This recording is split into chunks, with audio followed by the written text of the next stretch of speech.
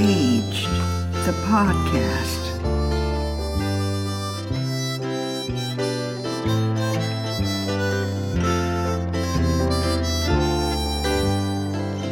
What is it like to be well-aged? Good time. Old age is miserable. Growing old is freedom. Old age is dealing with loss. Old age is fun. I'm always tired.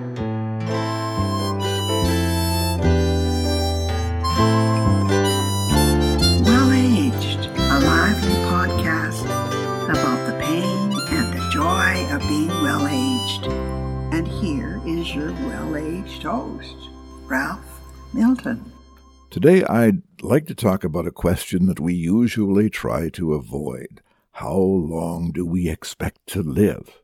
How long do we want to live? I want to talk about adding years to your life and life to your years. Okay. Here's the story about a man who heard that a mixture of gunpowder and maple syrup was good for you and would add years to your life. And he did live a good, long life, taking his potion of gunpowder and maple syrup every day, so it must have worked. But when he died, he blew a 15-foot hole in the crematorium. So, how long would you like to live?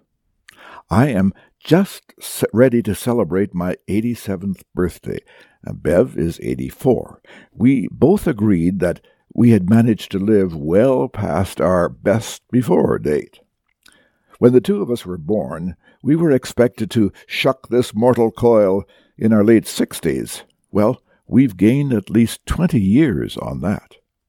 Even at current life expectancy rates, we should have heard the Grim Reaper knocking at the door well before this. I checked assorted actuarial tables, and according to them, we should have turned up our toes in our late 70s or 80s.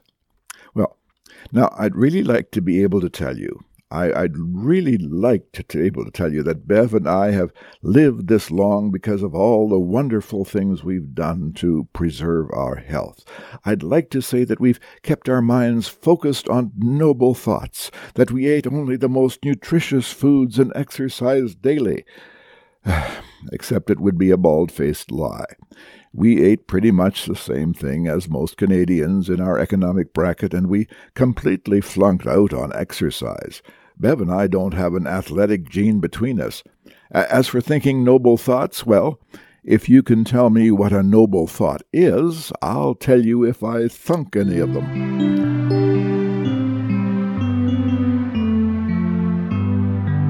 The big reason why we and our assorted cronies are still going strong in our 8th decade is that we are the first generation in history that were raised by parents that had a scientifically informed attitude toward life and health. There were trained doctors on hand when we were born, doctors who washed their hands before delivering babies. Imagine that. Our parents knew quite a lot about sanitation and nutrition. My older sisters told me that I made them promise not to tell my friends that I had to take a bath every Saturday night. My mother wouldn't let me go barefoot in the spring until all the snow was melted, and we had to swallow a tablespoon of cod liver oil every day in the winter. We also had to eat vegetables. All of which, as a 9-year-old boy, I considered way over the top. How come I had such an unreasonable mother? I was totally embarrassed by this unfair treatment until I found out one day that all my friends also had similar inconsiderate parents. Every one of the kids in my grade 4 class suffered a similar persecution, and nobody seemed to feel sorry for us. Nobody. We should have made signs and picketed or something. But we all survived 9 years and went on to 10. I've lost track of all of them, so I don't know how they made out. But I do know that we were born in a most fortuitous time, that we had better care than any previous generation. Now I'm wondering how long my own kids will live. I'll bet they break the 100 mark. Nowadays, You get a letter from the Queen if you hit the century mark. Come to think of it, Queen Elizabeth herself is about to break the 100 barrier. I wonder if she will get a letter from herself. But by the time my kids get there, 100 will be so common, all they'll get is probably a letter from the tax department taxing them on for living so long. So now the big question: how long would you like to live?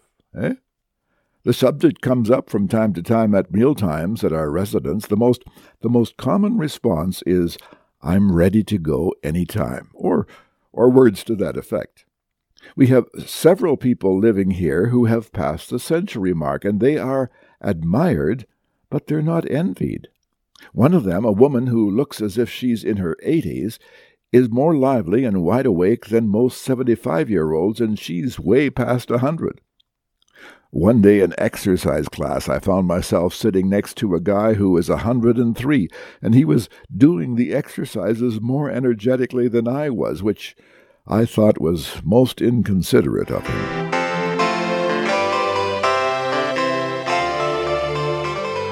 My little dinner table survey of friends and family didn't turn up anyone who wanted to just stay alive to keep off from dying. Sure, there are stories of people who kept on with a rich and full life until they were well into their late 90s. My favorite example is Grandma Moses, who became a famous painter at the age of 80. Now, but those people, you see, they're the exception, and such unusual lives just don't help us ordinary folks too much. Here in Canada, most people retire at 65. The majority will spend 10 to 20 years trying to keep themselves busy, and then another 5 to 20 years still in relatively good health, enjoying friends and family more than ever. Retirement magazines and TV and film, they advertise a variety of pastimes: golfing, going to the theater, scuba diving. It's all based on the view of old age as a time of recreation. They seem to imply that the main purpose of life after retirement is to keep from being bored. The younger seniors often find themselves working really hard at having a good time, frantically filling up the time. One elderly gentleman said to me in the elevator one day, "I just have to keep busy. That's all. I just have to keep busy." Well, you could tell he wasn't having much fun doing it. Most retirement homes bring in singers and dancers and crafters, all of them designed to keep the old folks amused. Nothing wrong with that, except that most people get a little tired of non-stop entertainment. My mother sure did. They bring in all kinds of choirs and musicians and things to keep you amused, my mother told me. But nobody needs you for anything. Those that have a rich and rewarding life after retirement tend to be people who discover that giving to others is the ultimate source of self-fulfillment. Not of money necessarily, although that helps. Giving of themselves. They find out where they are needed. Sometimes it takes a bit of research, but most of them find a spot where they can make a creative contribution to some group or agency. And that's why you find all those gray heads carrying on the work of churches and service clubs and volunteering at hospitals. They have discovered that the key to finding meaning and enjoyment in old age is involvement with community, with other people. I really appreciate the wrinkled pioneers who are volunteering at the hospital. In our hospital, which I have to go to quite often, they all wear red coats, and they help me find my way in that huge building. You can tell just by looking at those oldsters that they enjoy what they are doing. I sing in a choir with Hank, who had a stroke some years ago. Well, that pretty well paralyzed one side of his body. Several days a week, Hank is volunteering at the hospital, serving food at one of the kiosks. At other times, he's a house or a dog sitting for folks going on vacation somewhere. And Thursdays and Sundays he sings in our church choir. Yes, he says in his delightful Dutch accent, life is good and I'm having a good time. Hank has found a vocation. Not a job. A vocation is something that you do because you believe it's important, that you are called to do it, not because it pays you a salary, and certainly not because it will earn you a certificate or an honor. Most people discover that a vocation is also fun. Not a vacation, but a vocation. In her landmark 1963 book, The Fountain of Age, Betty Friedan pointed to a vocation as a key element in successful aging. Since her book has been published, there's been a bundle of research that shows a vocation helps you live longer, healthier, and happier, as much as 10 years by some estimates. For me, writing the book Well-Aged has been a vocation. I didn't do it for the money. Writing nonfiction in Canada pays peanuts in royalties. I could do better pumping gas or stocking shelves at Walmart if it was money I was after. I thoroughly enjoyed the work on this book and all the people I met in the process, and just as I am enjoying doing this podcast. And I felt I was making a real contribution to helping folks understand aging. A bunch of geezer volunteers gather at the church several times a week to serve coffee and sandwiches along with friendship and care to a group of homeless people. You ask them why, and they tell you, well, they've come to know and enjoy the people that they serve, even though all those people have personal issues that keep them on the street. They're broken people, Tom said to me, but they're my friends. Of course, it's not all seniors. Some are just putting in time, like Ivana. She said, I play cribbage a lot. I don't really like cribbage. I do it just to keep my mind off other things. Many seniors spend endless hours watching TV or playing games on their computers. I turn the TV up as loud as I can, one of them said to me. That way I don't think about getting old and dying. I've heard that sort of statement many times, and it always makes me sad. People who have nothing to do and nobody to do it with, and they are slowly dying of loneliness, which makes them so susceptible to COVID-19 and anything else that's going around. For them, this stage of life can be a long, lonely, and painful time. None of those distractions shut out the loneliness. And yes, you can die of loneliness. It's an illness that has reached epidemic proportions and may be responsible for more pain and death than any other. It is quite possible that loneliness kills more seniors than anything else, especially very old seniors in nursing homes. It's possible that loneliness caused many of the deaths during the pandemic, deaths that were attributed to COVID.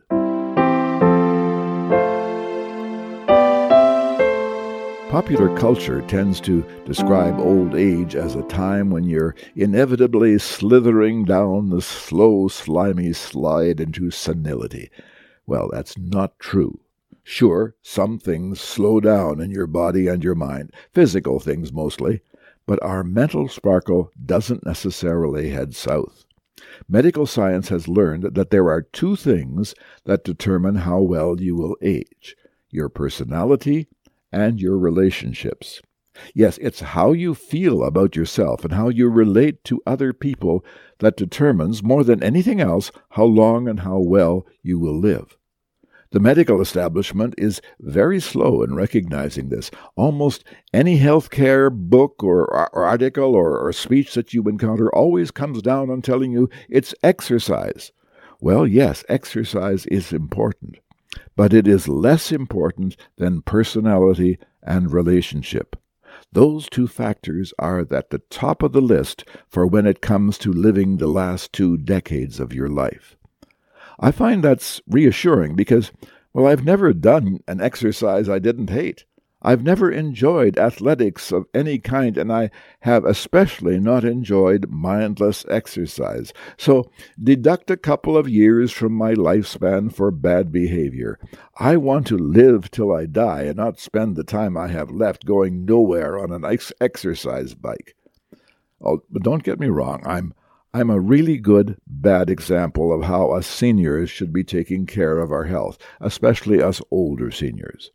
The healthcare gurus don't know what it's like to be 80 or 90 years old, and most of them only consider the physical aspects of aging. The whole healthcare system is geared up to celebrate the robust elders who walk 5 miles before breakfast. Most of the healthcare workers just can't accept that there are people who don't enjoy exercise and for whom a few extra years of life isn't much of an incentive. The medical people who measure pulse rates and blood pressure and such like have a focus on the physical body, which is vitally important, of course. But they forget that human beings are so much more. What goes on in the brain is far more important than what goes on in your gut.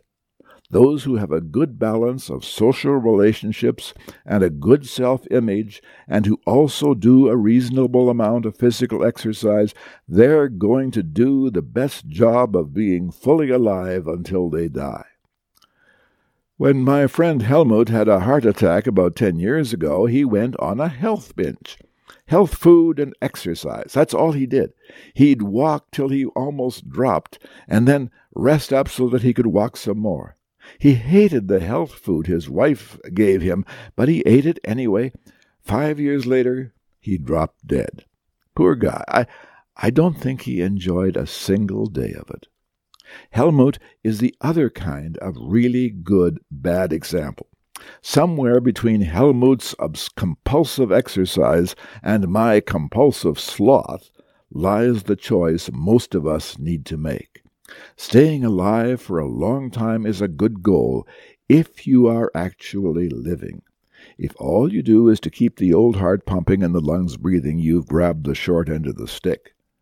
Our years of senior life need a kind of a devil-may-care attitude, the refusal to take much of anything very seriously, and the ability to laugh. Those who live well during their older years are the ones who catch a vision of a purpose, a calling, a reason for knocking themselves out to make a difference in the world. In other words, a vocation. We're not stumbling along looking at the broken rocks at our feet. We see something good on the horizon, so that's where we're heading. Did you see the movie The Man of La Mancha? That broken-down, delusional Don Quixote sang about his vocation on his deathbed, that he was willing to march into hell for a heavenly cause. In other words, live till he died. And the world will be better for this, Don Quixote sang, because crazy old coots like you and me dared to dream the impossible dream. An older senior's life is worth living. An older senior's life is worth celebrating. Older seniors are important, and our lives matter. Life in these last decades can be rich, worthwhile, fulfilling, yes, and even fun.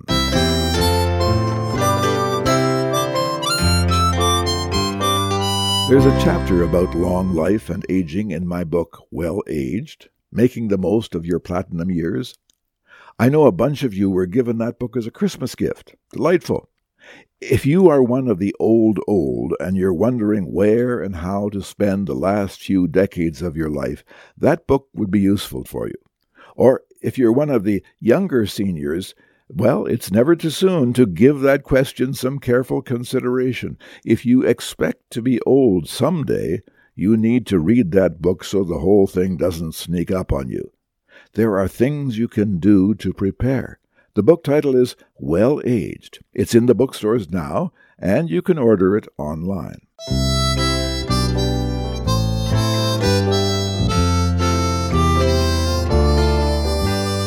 You can find the Well Aged podcast wherever you get your podcasts, or go to the Douglas and McIntyre website. Search for Well Aged. You'll find not just the current issue, but all the previous ones as well.